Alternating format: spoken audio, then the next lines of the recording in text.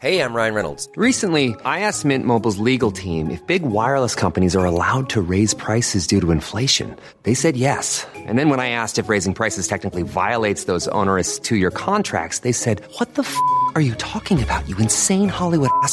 So to recap, we're cutting the price of Mint Unlimited from $30 a month to just $15 a month. Give it a try at mintmobile.com/switch. $45 up front for 3 months plus taxes and fees. Promo rate for new customers for limited time. Unlimited more than 40 gigabytes per month. Slows full terms at mintmobile.com. I'm Sandra, and I'm just the professional your small business was looking for. But you didn't hire me because you didn't use LinkedIn Jobs. LinkedIn has professionals you can't find anywhere else, including those who aren't actively looking for a new job, but might be open to the perfect role, like me.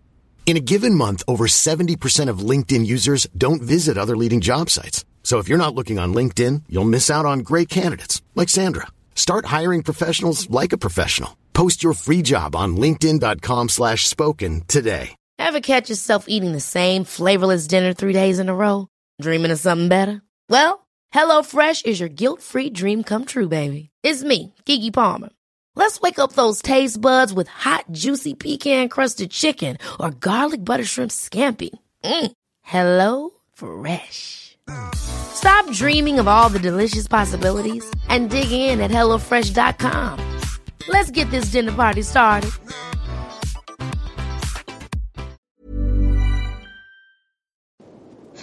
Roll it.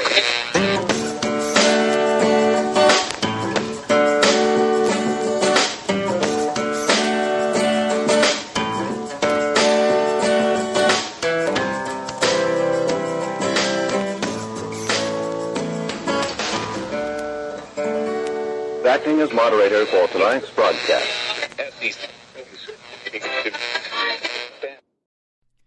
I'm your moderator, Chris Paul. Let's be reasonable. Shots, shots, shots, shots, shots. For everybody? Oh, no thanks. You can have mine. It's high noon for Friday, July 9th, 2021. Follow the podcast on the Telegram Messenger app at t.me/I'm your moderator, or join the discussion thread at t.me/I'm reasonable. You can also find me on Getter and Gab at I'm your moderator, and the merch site is www.cancelcouture.com. Today is the 170th day of Barack Obama's third term, as served by the half-dead, demented, degenerate, ventriloquist dummy, fake proxy president Joe Biden, who was overwhelmingly compromised by the Chinese Communist Party, the patriarch of one of the most corrupt families in American history, and the father of one of the most despicable sons to ever walk the earth. That's Hunter Biden. So congratulations, commies.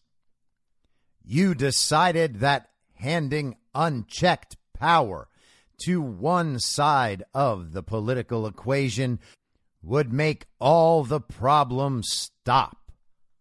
But you made that very wise decision while not knowing how any of the problems started. And here we are. You fully empowered the people who caused all the problems. And shocker, now they're causing more. So good job, commies. You were totally right. You were very smart and very informed and very moral. So you did that very smart, moral thing you did and voted for a demented person who also happens to be one of the most corrupt people in our entire society. And then you became so confused that you figured it's probably just easier to quit that whole politics thing. So you went back to your normal life of sitting around watching Netflix while hiding from COVID. But if you're starting to realize that, the thing is, you are welcome at any time to just immigrate back to America. And with that, I want to extend a warm Friday high noon welcome to all of the redeemable communists out there. Hello, commies! Welcome to the show. I don't know how you got here. Maybe the algorithms are all just breaking down And so you end up seeing stuff you didn't want to see and hearing things you didn't expect to hear. But now you're hearing my voice and you're thinking, wait, why is that guy telling me that I'm the problem? Well, here's the answer, Kami. It's because you are the problem.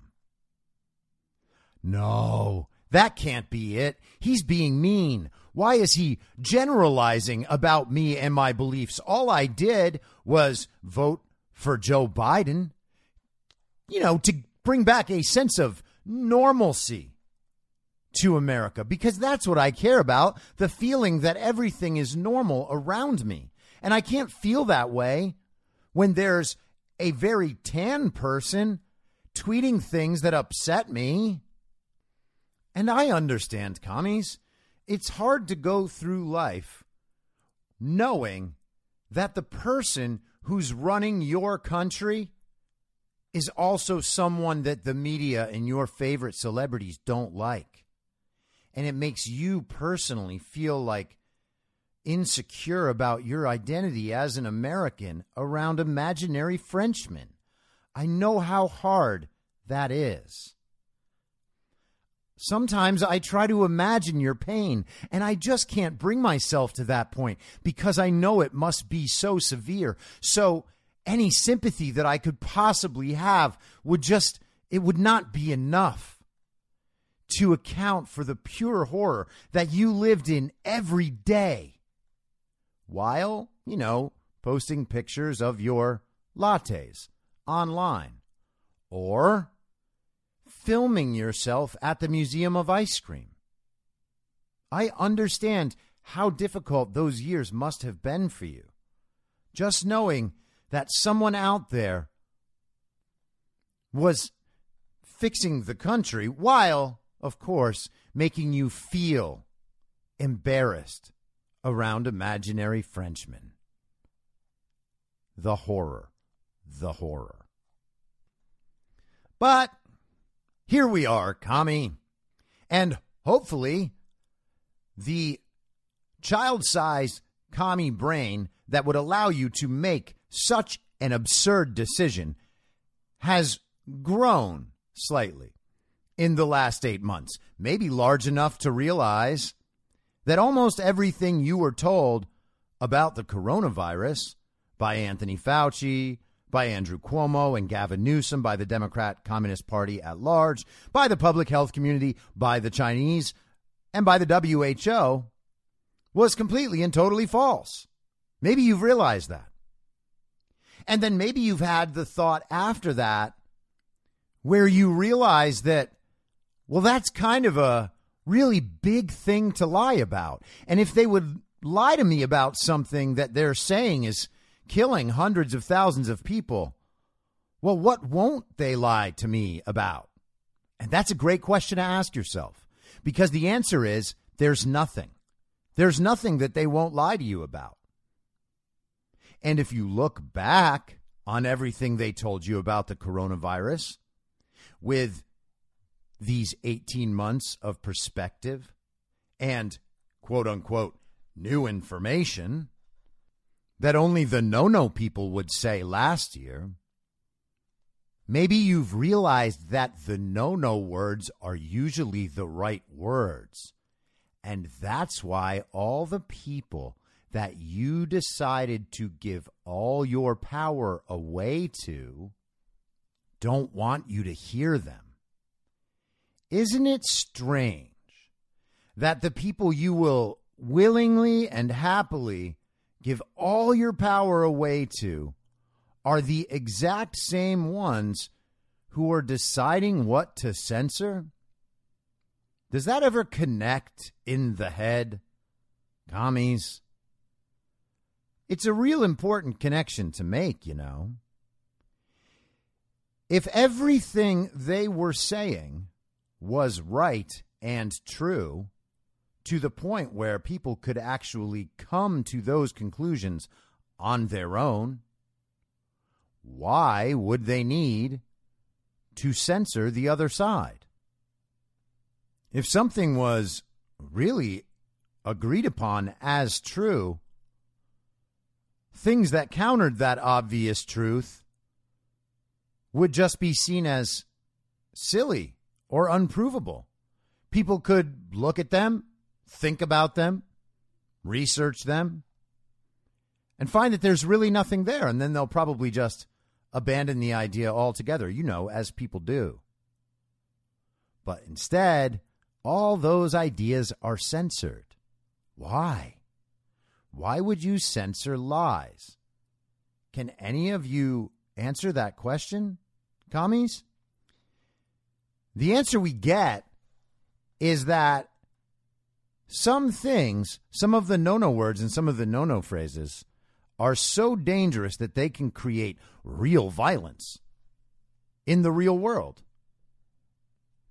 It's kind of an admission that they're not actually hurting anyone online, isn't it? Because it's just information. What are they hurting by discussing this information? Well, nothing. So they have to create a situation where there's real violence. And, of course, there was one example of that they continue to use on January 6th.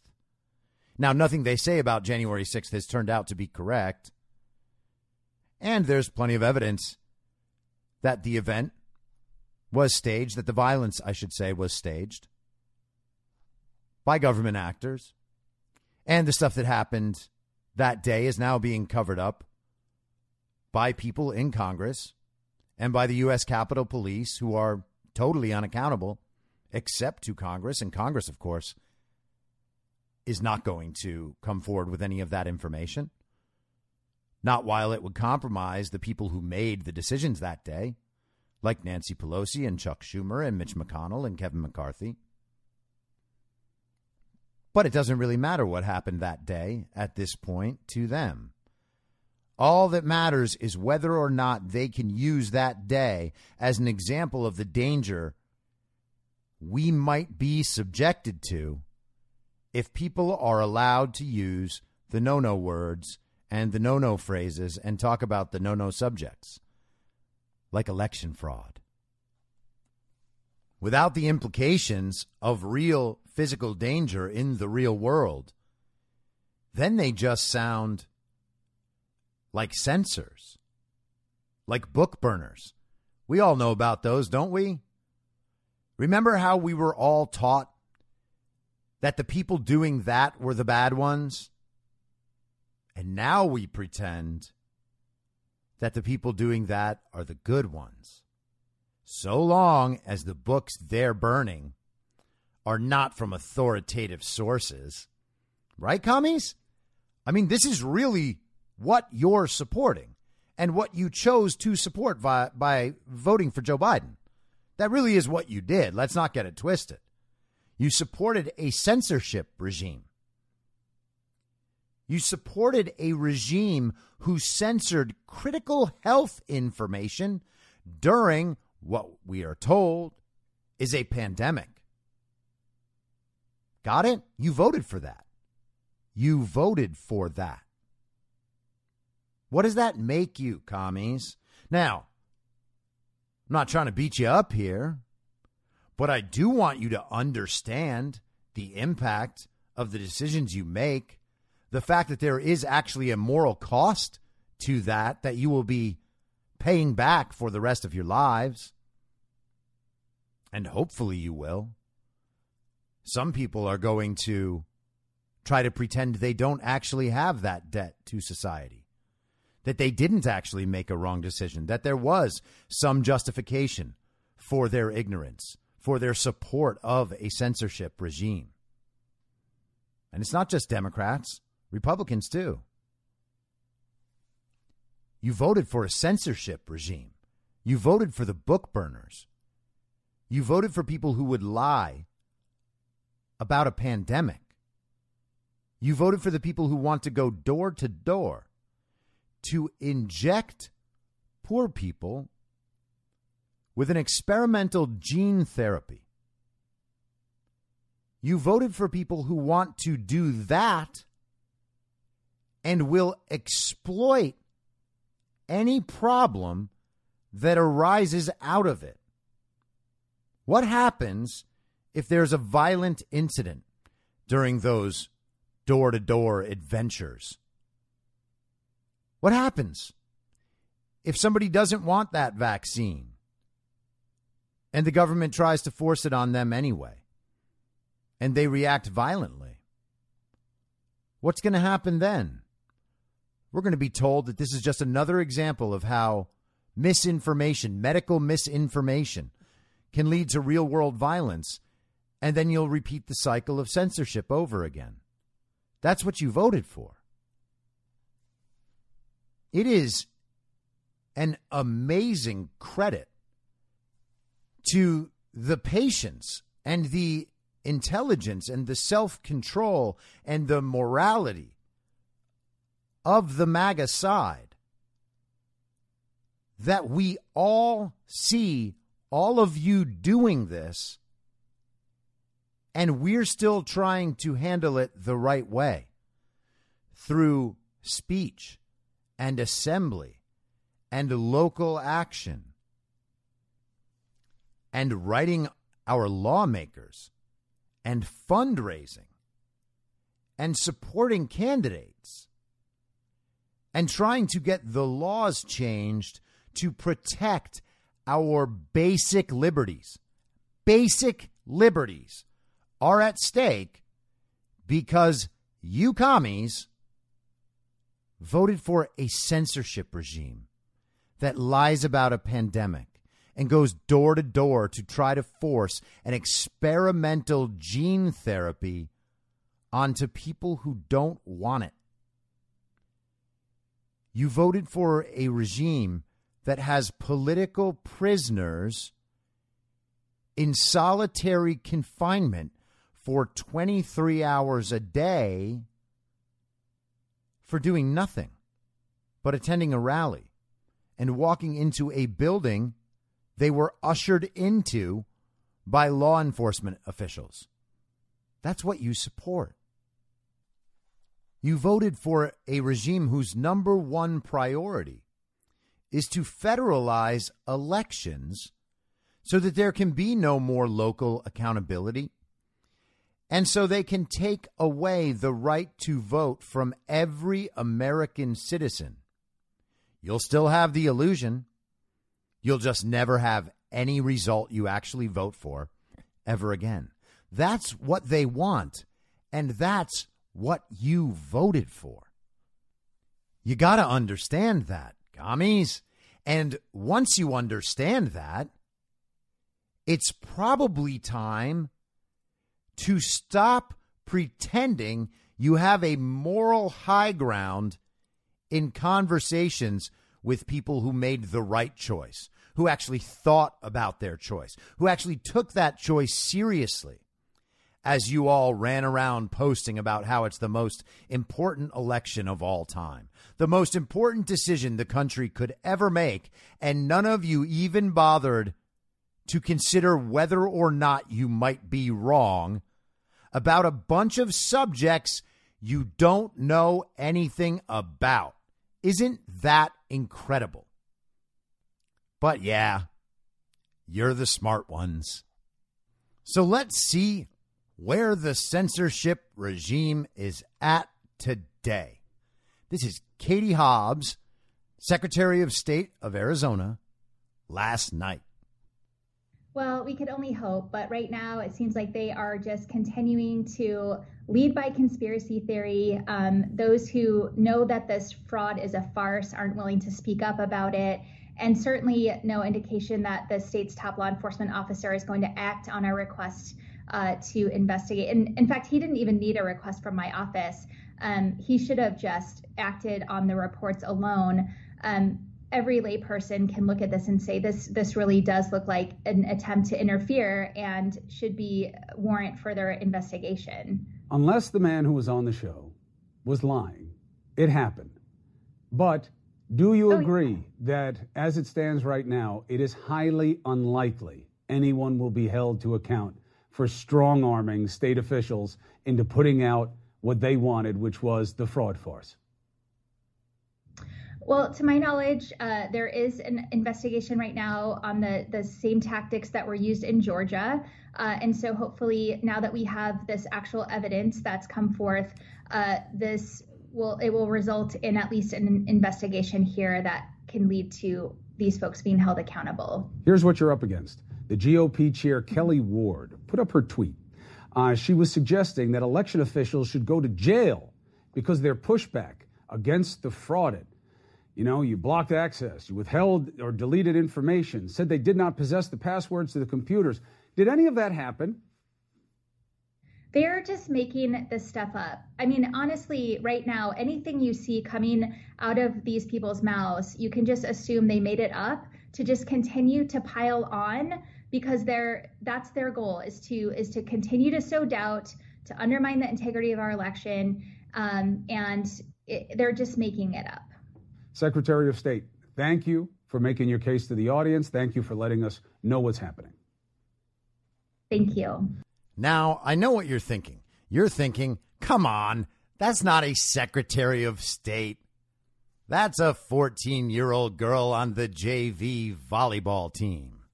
Nope. That's a real Secretary of State right there, who is in favor of taking legal action against the state senators and the auditors in Arizona.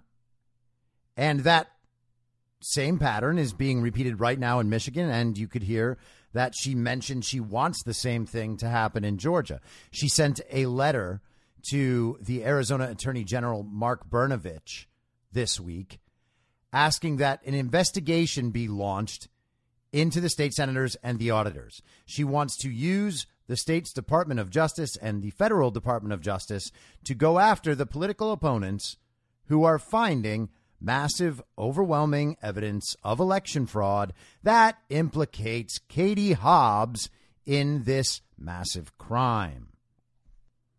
In that clip, you could hear her say that she doesn't think anything's going to actually happen. And of course it isn't. She knows that there was no crime committed by the Senate or by the auditors. And despite her protestations otherwise, she also knows that there's absolutely nothing wrong with the audit. They are checking to find all of the instances of fraud in Arizona.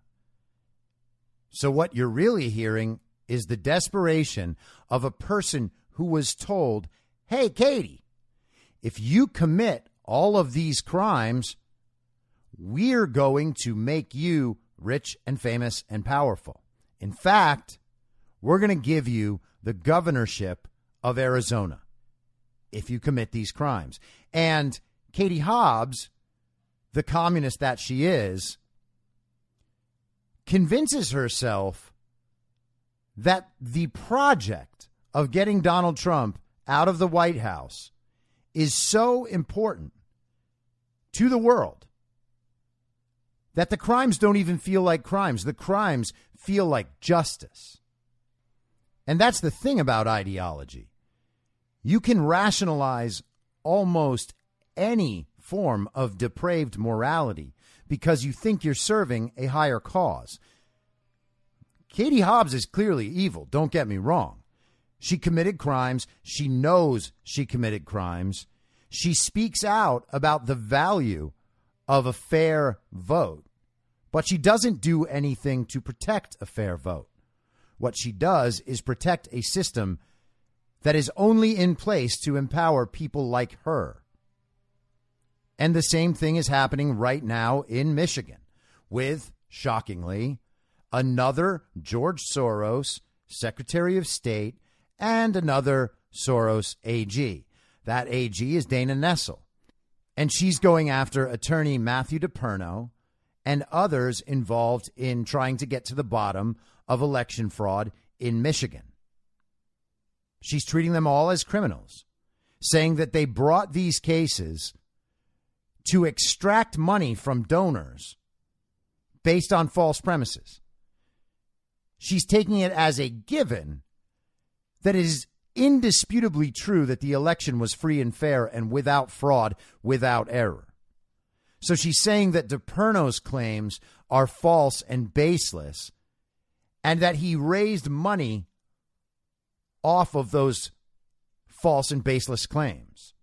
And that's a crime. That's really what they're attempting. And of course, the goal is to shut down speech and to shut down any inquiry into the massive crime that pretty much everyone at this point knows was committed. But there's another goal, too, and that goal is maybe more interesting. I don't think anything's going to come from this legal stuff. They're going to try to slow down the process. They're going to try to make anyone who they can threaten enough step back and step aside and stop doing what they're doing and stop pushing forward for the truth. That's the initial goal. But they have a narrative goal that's kind of above that. And that narrative goal is to make people who watch CNN and watch Katie Hobbs on CNN or on MSNBC, they want those people to believe that people like Katie Hobbs are on offense. Not only did Katie Hobbs and the Democrat Communist Party and all of the Romneys on the Board of Supervisors in Arizona, not only did they not do anything wrong, but they're the victims. They're the victims of all these people who are just perpetuating the big lie and trying to sow doubt in the legitimacy of our democracy. That's the claim. They're the victims. The citizens are the victims, including all the citizens who actually want this to happen, which is over 50% now. And according to some polling, well over 50%. But they're just trying to protect us from all of these lies. And the way they're going to protect us is through political persecution, like any open society does. But what about this? Let's go to the Federalist. This is by Margot Cleveland, today, July 9th. New evidence indicates enough illegal votes in Georgia to tip 2020 results. Well, that's shocking. In Georgia, there was both an audit and a statewide recount confirming Biden's victory. But ignored in the process was evidence that nearly 35,000 Georgians had potentially voted illegally. Well, also ignored is the evidence that 500,000 votes don't have any chain of custody. And they ignored some other things as well. But we're told that's not a problem. And we should just be quiet because there's nothing you can do about it anyway. Sorry, guys. Yeah, some mistakes were made. And yeah, we gave the electors to the wrong person, but there's nothing we can do about it. So let's stop harming the faith in our democracy. What kind of coherent person would ever have those thoughts in order? New evidence indicates that more than 10,300 illegal votes were cast in Georgia in the November 2020 general election, a number that will continue to rise over the next several months, potentially exceeding the 12,670 votes that separated Joe Biden and Donald Trump. I'm actually kind of impressed that this is appearing in the Federalist because they have been pretty weak on election fraud. While this evidence does not change the fact that Joe Biden is our president, all Americans who genuinely care about free and fair elections and the disenfranchisement of voters should demand both transparency and solutions to prevent a repeat in future elections. This evidence also vindicates former President Trump and his legal team for the related public and private comments and legal arguments made in challenging the Georgia election results. It is amazing, honestly, and I'm not trying to come down on Margot Cleveland. I'm not familiar with much of her other work, but the idea that she can write that first sentence, while this evidence does not change the fact that Joe Biden is our president, and then write all the stuff after it, is pretty astounding. Now, Ben Domenech is the editor of The Federalist. That's his publication, and he is married to Meghan McCain. And Meghan McCain's dad, of course, is John McCain, who is one of the original Romneys. And you read sentences like that and understand what the editorial view from The Federalist is. It would be nice if this piece could just be written, using only the truth. Under the cover of COVID-19, Georgia, like many other states, flooded residents with absentee ballot applications. Also, like sister states, Georgia ignored various legislative mandates designed to prevent fraud and to ensure the integrity of the vote. These facts, coupled with the closeness of the presidential contest in Georgia and other states, led to a flurry of accusations and litigation charging vote fraud, illegal voting, and violations of the Electors Clause of the Constitution.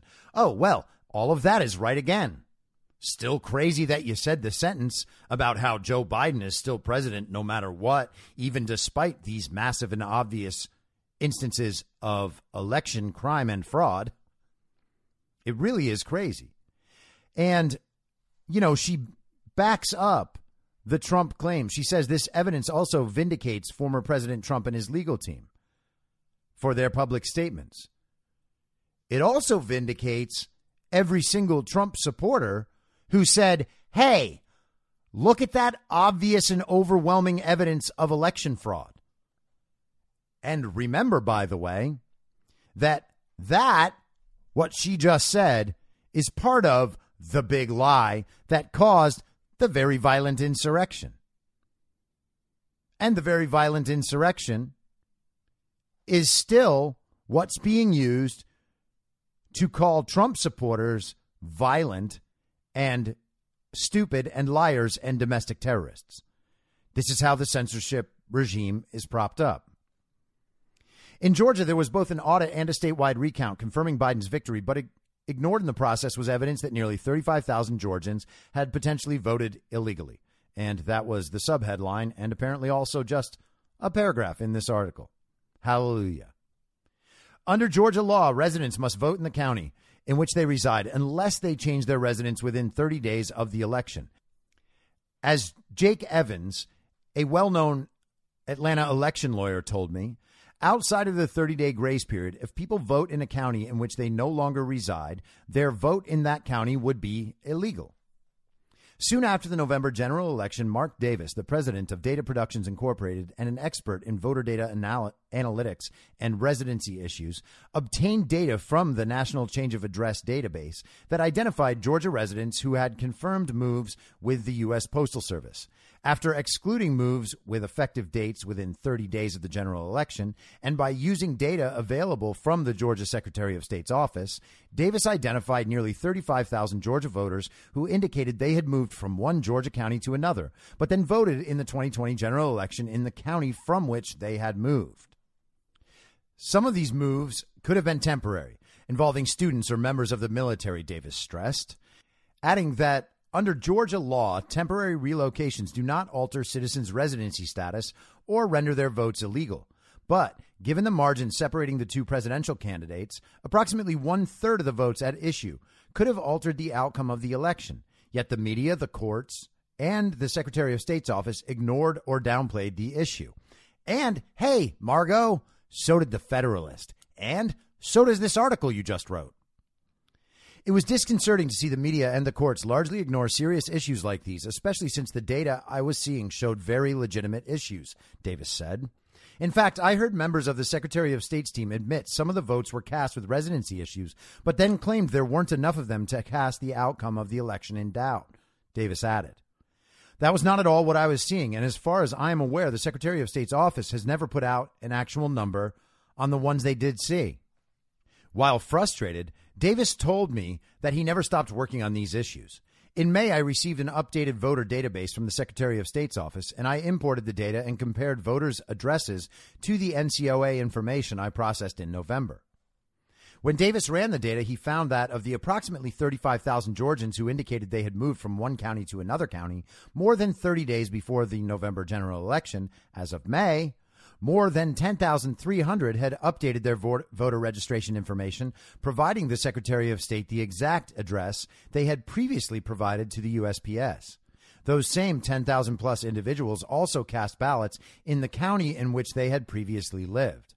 That number continues to increase every day as more and more people update their registrations. I have little doubt that the total number will eventually meet and then exceed President Biden's margin of victory in Georgia. Davis, who has testified as an expert witness multiple times in disputed election cases, believes Trump might have won a challenge to the Georgia election results had a court actually heard his case. Under Georgia law, a judge can order an election be redone if he or she sees there were enough illegal, irregular, or improperly rejected votes to cast the results of the election in doubt, or if they see evidence of systemic irregularities, Davis said. These issues were absolutely systemic, Davis stressed, noting that they occurred in every county in the state, in every state house, state senate, and in every congressional district in the state. Evans, who holds the distinction of being the only lawyer in Georgia history to successfully overturn 2 elections in the same race, concurred. Under Georgia law, Evans explained, an election should be overturned if either 1, more votes than decided the election were illegal, wrongfully rejected, or irregular, or 2, when there were systemic irregularities that cast doubt in the results of the election. Both of those conditions are met, overwhelmingly, all over the place, and this is true in every other state. And let me just say that this is like one of the things that makes this process so infuriating for people to watch, and why they feel so powerless, and why they feel like nothing can be done. All right? These are major errors. Yeah, fine. You can be one of the people that says, okay, well, there's 35,000 there, and like maybe the number was more than the difference between what we're told Biden got and what Trump got. But, you know, this is just like a minor error. Like people moved and they didn't update their stuff and they voted where they used to live. Okay. They're still real people who cast real votes, right? Well, the laws are written for a reason, and the laws weren't followed at all. This is a minor example of what actually happened in Georgia. These votes are illegal. Doesn't matter why they're illegal. They were cast outside of the provisions of law as set by the state legislature. And hundreds of thousands of Georgia votes were cast outside the provisions of law as set by the Georgia state legislature. Many of those were covered in Stacey Abrams' consent decree with Brad Raffensperger, but they still are not constitutionally legal votes. There's no question about that. And most of those are just simply not connected to any voter. How do we know that? Well, if they were, it wouldn't have been so hard to produce the chain of custody documentation for those votes. Instead, what we have are hundreds of thousands of votes that were told were mail-in ballots dropped at drop boxes with no chain of custody whatsoever. There's no proof that anyone actually dropped those ballots in the drop boxes. And let's remember that I was one of the people talking about this before the election. It was clear to me and to any observer, anyone who even looked at this, that the drop boxes were there so that there would be no postmark on the ballot. Anyone could just bring these ballots in from the drop boxes whenever they want, which is why these states extended the period where they could count these ballots. And this is one of the advantages of them doing early voting and them accessing the tabulation machines and the results of those tabulation machines throughout the early voting period. They were constantly monitoring to figure out exactly what they would need so that they could make the process of cheating go as smoothly as possible. Trump's numbers were so much higher than they ever expected, which is why all the cheating happened in such spectacular ways and was so easy to witness for everyone who could simply and honestly tell you what they're seeing. Thousands of affidavits over the country. Peter Navarro did all of these sorts of breakdowns that this article is about, and he has this fraud reflected in multiple different ways. This is just one of the ways. People who voted from the wrong county, thereby casting an illegal vote, that is a small factor of systemic fraud.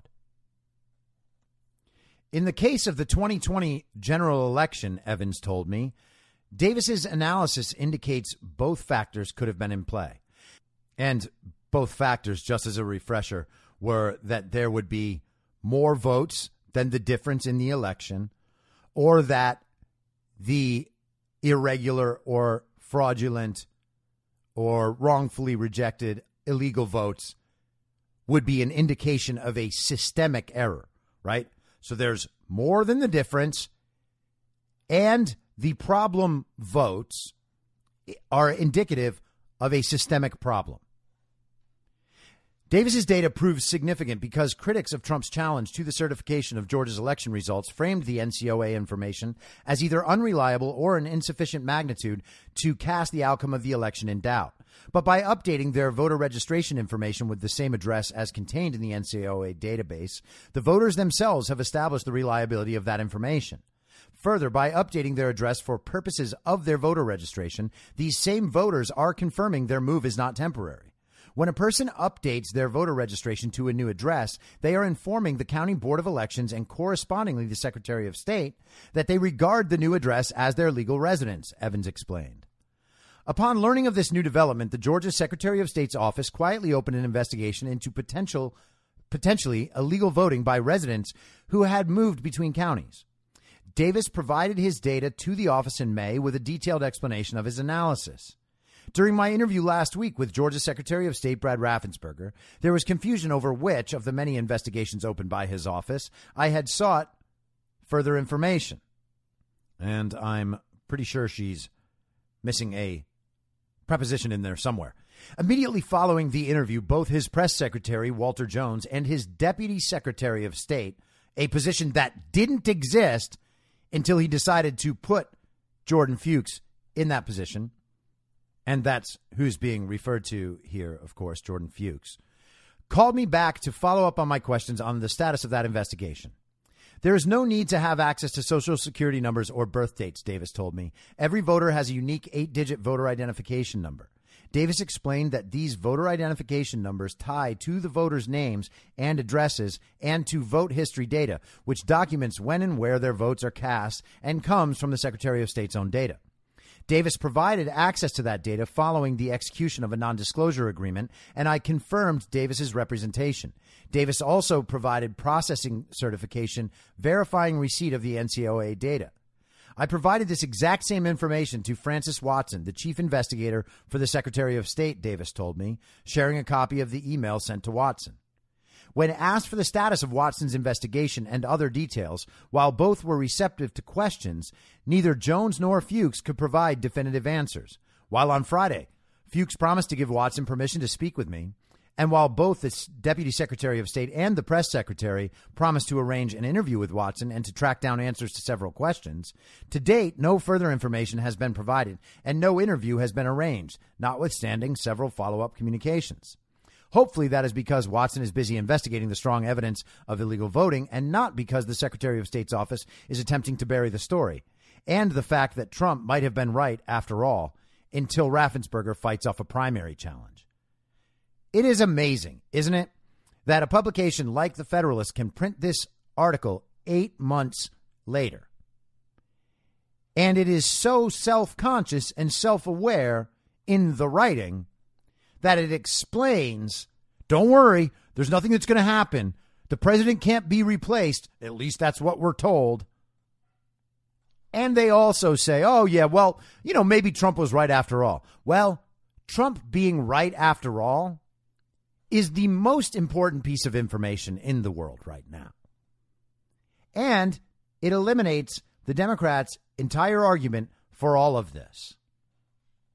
It is clear that Trump was right after all. It was also clear at the time that Trump was right because people were doing this work. And what would happen? The Secretary of State's office would issue a press release about how this has been debunked, or they might just be confused. There are duplicates in the process. Well, you know what? They looked. There are no duplicates. So it turns out that the debunkings were just false. And they were false at the time. And the Secretary of State's office, of course, knew that. Same thing all over the country. But we're told this is a big lie. We're told that courts threw it out due to lack of evidence when that simply is not true. And we're told that going down this road is domestic terrorism. Good luck, commies. Stick with it. We'll see how that works. And I just have to say, I cannot wait to see what happens if the court handling Trump's case against big tech, these 3 lawsuits, one against Facebook, one against Google, one against Twitter, if they grant a preliminary injunction and allow Trump back on these platforms and restore everybody's deleted accounts, holy moly. Like, if the big tech companies were forced to provide an uncensored platform that was not tailored by algorithms, forcing people to see certain things while barring them from seeing other things. If we had full open communication without censorship, most of this stuff would wrap itself up pretty quickly. Because even the people who are adamantly opposed to believing in election fraud could not withstand the flood of information that would be rushing directly at them as soon as we entered a new period of free communication. There is no way all of these people giving all of these arguments to communists and elitists out there, they would not last a day in an open environment without censorship and a free flow of information. The Lincoln Project would be absolutely destroyed. Steve Schmidt was out there today talking about how the January 6th very violent insurrection might end up costing more lives than 9/11. That is unimaginable. Right now, one person was killed at that event. Other people died in the aftermath, but one person was killed, and that was Ashley Babbitt. And she was killed by a Capitol Police officer named Mike Byrd, who was still serving in his position, even though he left his service weapon unattended in a bathroom. But let's talk a little bit about these Trump election cases. So the cases are released now. I have the filings all up in the info stream from this morning. And, you know, if you have the time, read the cases. I know that if you're the sort of person who has never read a lawsuit, it seems like, oh, that's probably something that only lawyers understand. But it's really not like that, right? They will refer to laws and, you know, sections of legal code or constitution or whatever. And that stuff can kind of get a little strange to read. But the rest of it is pretty much just in plain English, telling you what the argument is, what their facts are, and where they want this to go. And that stuff is really interesting. And it's really not that tedious to read. It's really interesting stuff. So if you have the time, just go download one of those filings and start reading through it. You'll have a lot of reference points to all this stuff, especially if you're a social media user. And so I was starting to go through the Facebook case first, and I'm only about a third of the way through it, so I can't comment on the whole thing. But at the bottom of page 18, this is section 83 and 84 of the case. I wanted to share this with you because I think that this is really great that they're bringing this up. So section 83 here. Neither plaintiff nor putative class members were free to decline the speech restrictions imposed by Facebook in its TOS, terms of service, if they wished to use the Facebook platform. Use of its platform was expressly conditioned on agreeing to these restrictions, or user access was denied, right? So the point here is that you have to agree to Facebook's terms and rules or be barred from Facebook. Federal actors, this is 84, federal actors are also sharing the fruits of Facebook censorship of plaintiff and members of the class. These benefits include, without limitation, the Centers for Disease Control and Prevention and the White House have used defendants in this case are Facebook and Mark Zuckerberg, to inexpensively and effectively promote their directives, messages, and policies concerning COVID-19 and suppress contradictory medical views and content. Suppression of information suggesting or showing flaws in CDC and or other federal government policy. Increasing the number of visitors to the CDC's website. Boosting the CDC's highly questionable reputation as reliable and authoritative in its factual and policy determinations. And that's a big one for me, okay? Right now, this is all in the context of showing how the Democrats and how political actors pressured and used Facebook and Mark Zuckerberg to put out their political message at the expense of the plaintiff's political message. And the plaintiff in this case, of course, is Donald Trump and the putative class members. OK, that's all of us who were censored. Right. They don't have a defined class yet, but they have a standard for what that class is. And so that's why they are referring to it as putative class members. That will be changing as the case progresses, as people join the class. Right. I like how they talked about the CDC's highly questionable reputation and that they entered that in here as part of the case, because unlike what we're told by the mainstream media, by the tech companies, and by the Democrat Communist Party, the CDC is not simply an authoritative source who's just right about stuff. And pretending they are is the problem. Again, that's a government organization. And if we can't, as citizens, challenge what the government's saying, then we have no First Amendment.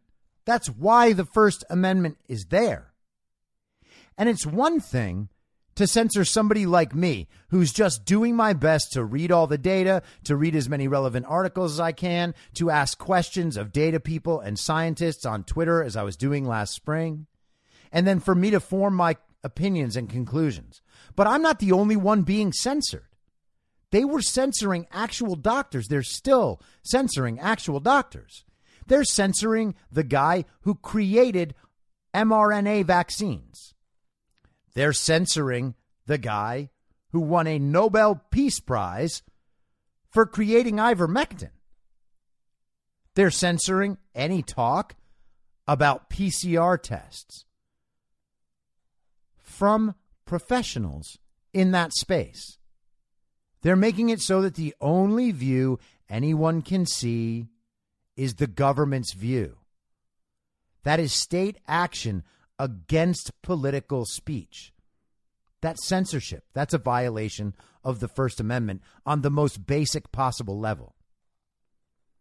They also added in creating a false impression of unequivocal support in the scientific community for the CDC and other governmental directives. That's what I just talked about. And suppression of opinions and information that might lead people to take actions contrary to the government's preferences. This is exactly the argument they need to be making. And as I read through the rest of this, I am really hopeful to see what I've talked about before, what we showed with that Judicial Watch FOIA, which is that people were specifically targeted by government organizations who would then direct the social media platforms to do the censorship for them.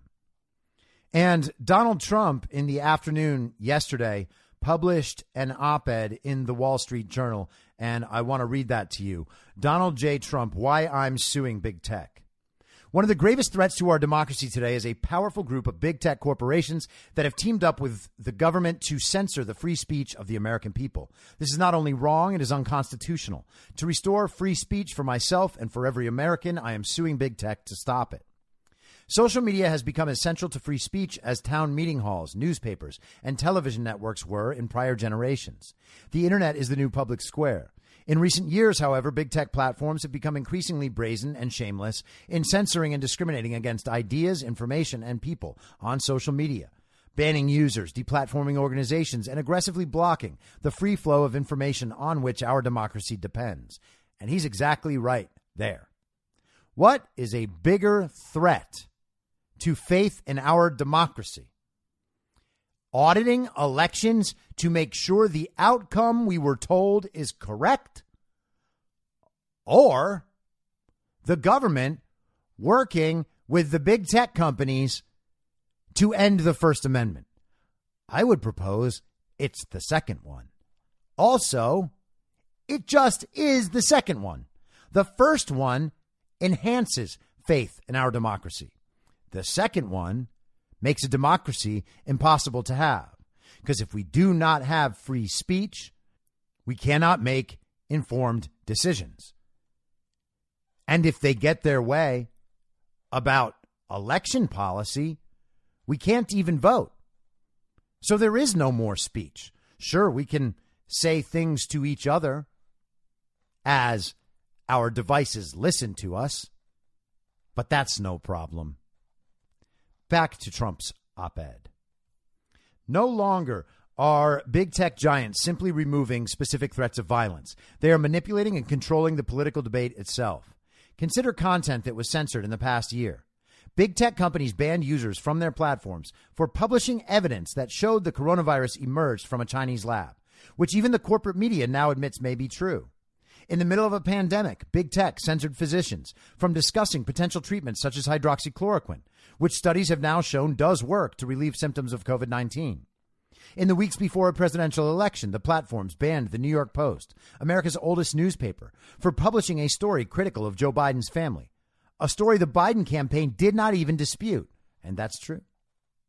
Perhaps most egregious, in the weeks after the election, big tech blocked the social media accounts of the sitting president. If they can do it to me, they can do it to you, and believe me, they are. Jennifer Horton, a Michigan school teacher, was banned from Facebook for sharing an article questioning whether mandatory masks for young children are healthy. Later, when her brother went missing, she was unable to use Facebook to get the word out. Colorado physician Kelly Victory was deplatformed by YouTube after she made a video for her church explaining how to hold services safely. Keon Michael of Florida and her husband, Bobby, lost their 21-year-old son in a fatal collision caused by a twice-deported illegal alien. Facebook censored them after they posted on border security and immigration enforcement. Disgusting. I said disgusting, not Trump. Although I bet Trump would say it too. Meanwhile, Chinese propagandists and the Iranian dictator spew threats and hateful lies on these platforms with impunity. This flagrant attack on free speech is doing terrible damage to our country. That is why, in conjunction with the America First Policy Institute, I filed a class action lawsuit to force big tech to stop censoring the American people. The suits seek damages to deter such behavior in the future and injunctions restoring my accounts. Our lawsuits argue that big tech companies are being used to impose illegal and unconstitutional government censorship. In 1996, Congress sought to promote the growth of the Internet by extending liability protections to Internet platforms, recognizing that they were exactly that, platforms, not publishers. Unlike publishers, companies such as Facebook and Twitter can't be held legally liable for the content posted to their sites. Without this immunity, social media companies could not exist. Democrats in Congress are exploiting this leverage to coerce platforms into censoring their political opponents. In recent years, we have all watched Congress haul big tech CEOs before their committees and demand that they censor false stories and disinformation. Labels determined by an army of partisan fact-checkers loyal to the Democrat Party. As the cases of fellow plaintiffs, Ms. Horton, Dr. Victory, and the Michael family demonstrate, in practice, this amounts to suppression of speech that those in power do not like. Further, big tech and government agencies are actively coordinating to remove content from the platforms, according to the guidance of agencies such as the Centers for Disease Control and Prevention. Big tech and traditional media entities formed the Trusted News Initiative, which essentially takes instructions from the CDC about what information they need to, quote, combat. The tech companies are doing the government's bidding, colluding to censor unapproved ideas. This coercion and coordination is unconstitutional. The Supreme Court has held that Congress can't use private actors to achieve what the Constitution prohibits it from doing itself. I'm going to read that again because this is what I've been talking about consistently since that day we saw the FOIA from Judicial Watch. This is exactly what the government is doing when it contacts the big tech companies to censor speech that interferes with their political goals. The Supreme Court has held that Congress can't use private actors to achieve what the Constitution prohibits it from doing itself. And that is exactly what Congress is doing. That is exactly what the California Secretary of State and the other secretaries of state around the nation have done. In effect, big tech has been illegally deputized as the censorship arm of the U.S. government. Yes. This should alarm you no matter your political persuasion. It is unacceptable, unlawful, and un-American. Through these lawsuits, I intend to restore free speech for all Americans, Democrats, Republicans, and independents. I will never stop fighting to defend the constitutional rights and sacred liberties of the American people. And if you don't love that, I don't know what's wrong with you. Now, the last thing before I go, Jack Maxey has delivered a copy of Hunter Biden's laptop to Chuck Grassley and the Republicans on the Senate Judiciary Committee. And here is the letter that he sent along with it. Dear Senator Grassley, please find enclosed a copy of Hunter's laptop on an external SanDisk drive. It is the same exact copy that I delivered to the Daily Mail on March 3rd and the Washington Post 3 weeks ago. It is also the same copy in possession of Miranda Devine at the New York Post. A copy was delivered to Swedish national TV in mid-January of this year. Daily Mail had it confirmed by the former head of the FBI Computer Forensics Lab. Sadly, out of a general sense that the government is not to be trusted, every other first-tier media company in the United States has refused it. And it is only recently that the New York Post has been willing to break stories. All of them are afraid of their own government. Sir, this fear is across the board. I hear it from working men to billionaires, and it should terrify every decent American. I have given numerous interviews on the topic and stand by every word. I have confidential informants who would be willing to testify concerning many of the crimes, both here and in other geographies, including communist China. But like most of America, they, too, are terrified of poking the bear, i.e. the FBI, CIA, NSA, DOJ, and the various bad actors who have enabled these vast crimes and betrayal to the communist Chinese by Americans and other global corrupt actors. All these crimes have been, to date, committed without consequence. I am not afraid. I have faith in God and still hold out hope that men like you and others who take their oath seriously will intervene to save our constitutional republic. I'm a veteran and have already offered my life for these ideals and made an oath to protect the Constitution from enemies, both foreign and domestic. It still stands. The level of corruption and betrayal are almost unimaginable. I pray, sir, because I have profound respect for your character, that you will have the power and the courage to put this before the American people and hold the guilty responsible. Throughout this, because I have a daughter and a soul, I have tried diligently to protect the dozens of innocents who would be exposed if this was made live. It is my prayer that this will never have to be the case, and so long as I live and have a say, it never will. But this country is on the precipice, and righteous men owe it to the past and the future to avoid chaos if it can be helped. I hope I am not alone, but I still believe what the old people told me, and without hyperbole, I have pledged my life, my fortune, and my sacred honor to see that justice be done. I am available anytime to brief you or your staff on the contents and would happily go under oath to do it. Very respectfully, Jack Maxey. Now that is fantastic.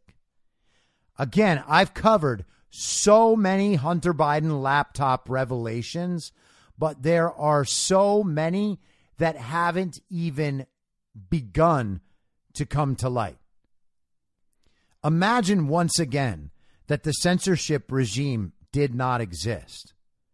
Right now, we have that 20, 25, 30% of the country who are adamantly opposed to forensic audits, and they're still wearing masks. They're triple vaccinated, maybe even more. They just love vaccines. And somehow they actually believe that Joe Biden got 81 million votes. These are people who, by and large, do not know anything about Hunter Biden's laptop, entirely because of the censorship regime. There have been more than enough stories. If people could freely share and discuss those stories, even this 20 to 25 to 30% of real commies out there, they would know that this is a problem. that this is an issue, that this is direct, irrefutable evidence of Joe Biden not only lying on the debate stage to the entire country about having no knowledge of his son's dealings, but of Joe Biden legitimately being the one who is directing and facilitating this fraud. Hunter Biden, Frank Biden, Jim Biden exist to exploit Joe Biden's political office for the profit of the family and then launder that money however they need to so that the big guy can get his chunk and that so nothing looks like a problem when it comes to Joe Biden being investigated. And of course, Joe Biden would never be investigated, right? We have entrenched power in the government right now that has protected Joe Biden for decades. And I'm talking about both sides of the aisle. Mitch McConnell has protected Joe Biden no less than Nancy Pelosi and Chuck Schumer have. And Barack Obama, for that matter. All of these people are in the same game. They protect one another. They just do enough to hide stuff, to give themselves some measure of plausible deniability, knowing that the media will take their explanation and disseminate it to the public and then never look at the issue again, so that people have the ability to just say, oh, yeah, well, yeah, they answered that. Some commie gives you the explanation. Yeah, I don't know if it's a big deal. It sounds like maybe it's just blah, blah, blah. And then they move on for the rest of their life. They'll use those excuses over and over and over again. They'll take 10 varieties of the same excuse about the same person's actions, and they'll believe it every single time because the media won't go after it. And if the media doesn't go after it, it's probably not true. There are real adults in the United States right now that think if something bad actually happened, the media would have covered it. That is so childish. I don't know how anyone gets through their day-to-day life with thoughts so childish and so ignorant. Anyway, I hope you all have a good weekend. Trump will be speaking at CPAC on Sunday at 4:35 Eastern, which will probably end up being about 5 o'clock Eastern because Trump pretty much never starts on time. Could be even later. I think the last CPAC speech, he was like an hour late too. I don't remember. I think it was something like that. But anyway, have a good weekend. I will be back on Monday at the same reasonable time on the same reasonable podcast network. I don't have a network. Masks and lockdowns don't work. They lied to you about a pandemic. And Joe Biden will never be president. Goodbye. Whether you're a total newbie to podcasting or even if you've had a show before like me, you know how intimidating it can be to start your show. The tech side especially can be daunting. That's why I'm so grateful Anchor exists. If you haven't heard about Anchor, it's the easiest way to make a podcast. They knock down all the barriers to entry. Let me explain. First off, it's free. I don't know how or why, but I'm happy about it. The platform's great. There are creation tools that allow you to record and edit your podcast right from your phone or computer. Anchor will distribute your podcast for you so it can be heard on Spotify, Apple Podcasts, and many more. I can't even begin to describe how much easier it was to get my show on all the major platforms this time than it was a few years ago. You can make money from your podcast with no minimum listenership. That's right. You build your show, you make money. It's everything you need to make a podcast in one place, and the company is committed to the success of its content creators. Go download the free Anchor app or go to anchor.fm to get started. Thanks for listening. Please follow the podcast on Instagram and Parler at I'm Your Moderator. Soon I'll be up on Rumble with a video aspect. In the meantime, if you'd like to support the show, I have a Substack, imyourmoderator.substack.com, where you can donate. Or you can donate at anchor.fm by searching Be Reasonable with your moderator, Chris Paul. I hope to see you soon. Back out on the range.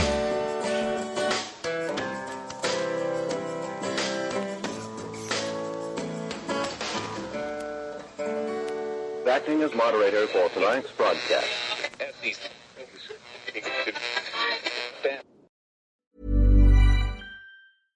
Imagine the softest sheets you've ever felt. Now imagine them getting even softer over time. That's what you'll feel with Boll & Branch's organic cotton sheets. In a recent customer survey, 96% replied that Boll & Branch sheets get softer with every wash. Start getting your best night's sleep in these sheets that get softer and softer for years to come. Try their sheets with a 30-night guarantee. Plus, get 15% off your first order at BollandBranch.com. Code BUTTERY. Exclusions apply. See site for details. Ever catch yourself eating the same flavorless dinner 3 days in a row? Dreaming of something better? Well, HelloFresh is your guilt-free dream come true, baby. It's me, Keke Palmer.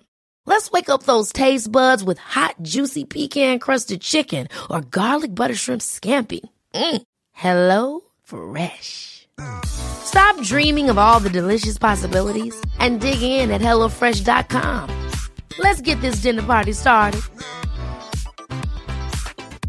The secret to visibly firmer, summer-ready skin is here. Osea's #1 best-selling Undaria Algae Body Oil. Clinically proven to instantly improve skin elasticity and transform dull, dry skin to silky, soft, and unbelievably glowing. Rich yet never greasy, Undaria Algae Body Oil is formulated with sustainably sourced seaweed to help replenish the skin's moisture barrier and 7 nourishing active botanical oils for results you can see and feel all over. The best part? Its signature scent. A blend of freshly squeezed grapefruit, cypress, and mango mandarin transports you to sun-kissed summer days. This all-natural scent is unforgettable.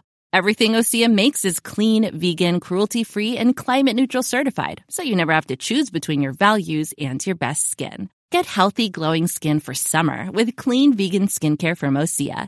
Get 10% off your first order site-wide with code GLOW at OseaMalibu.com. That's OSEAMalibu.com, code GLOW.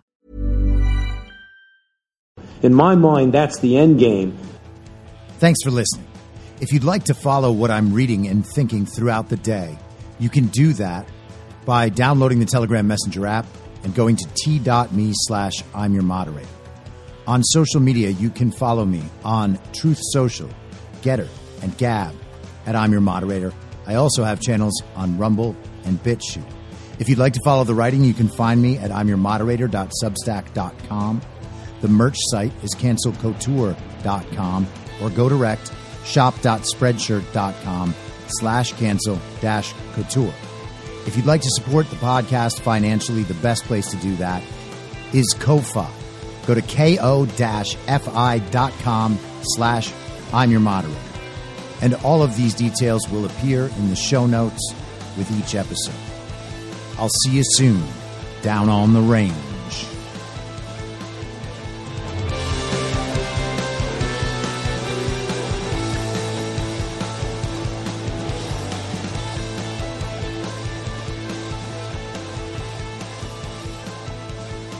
It's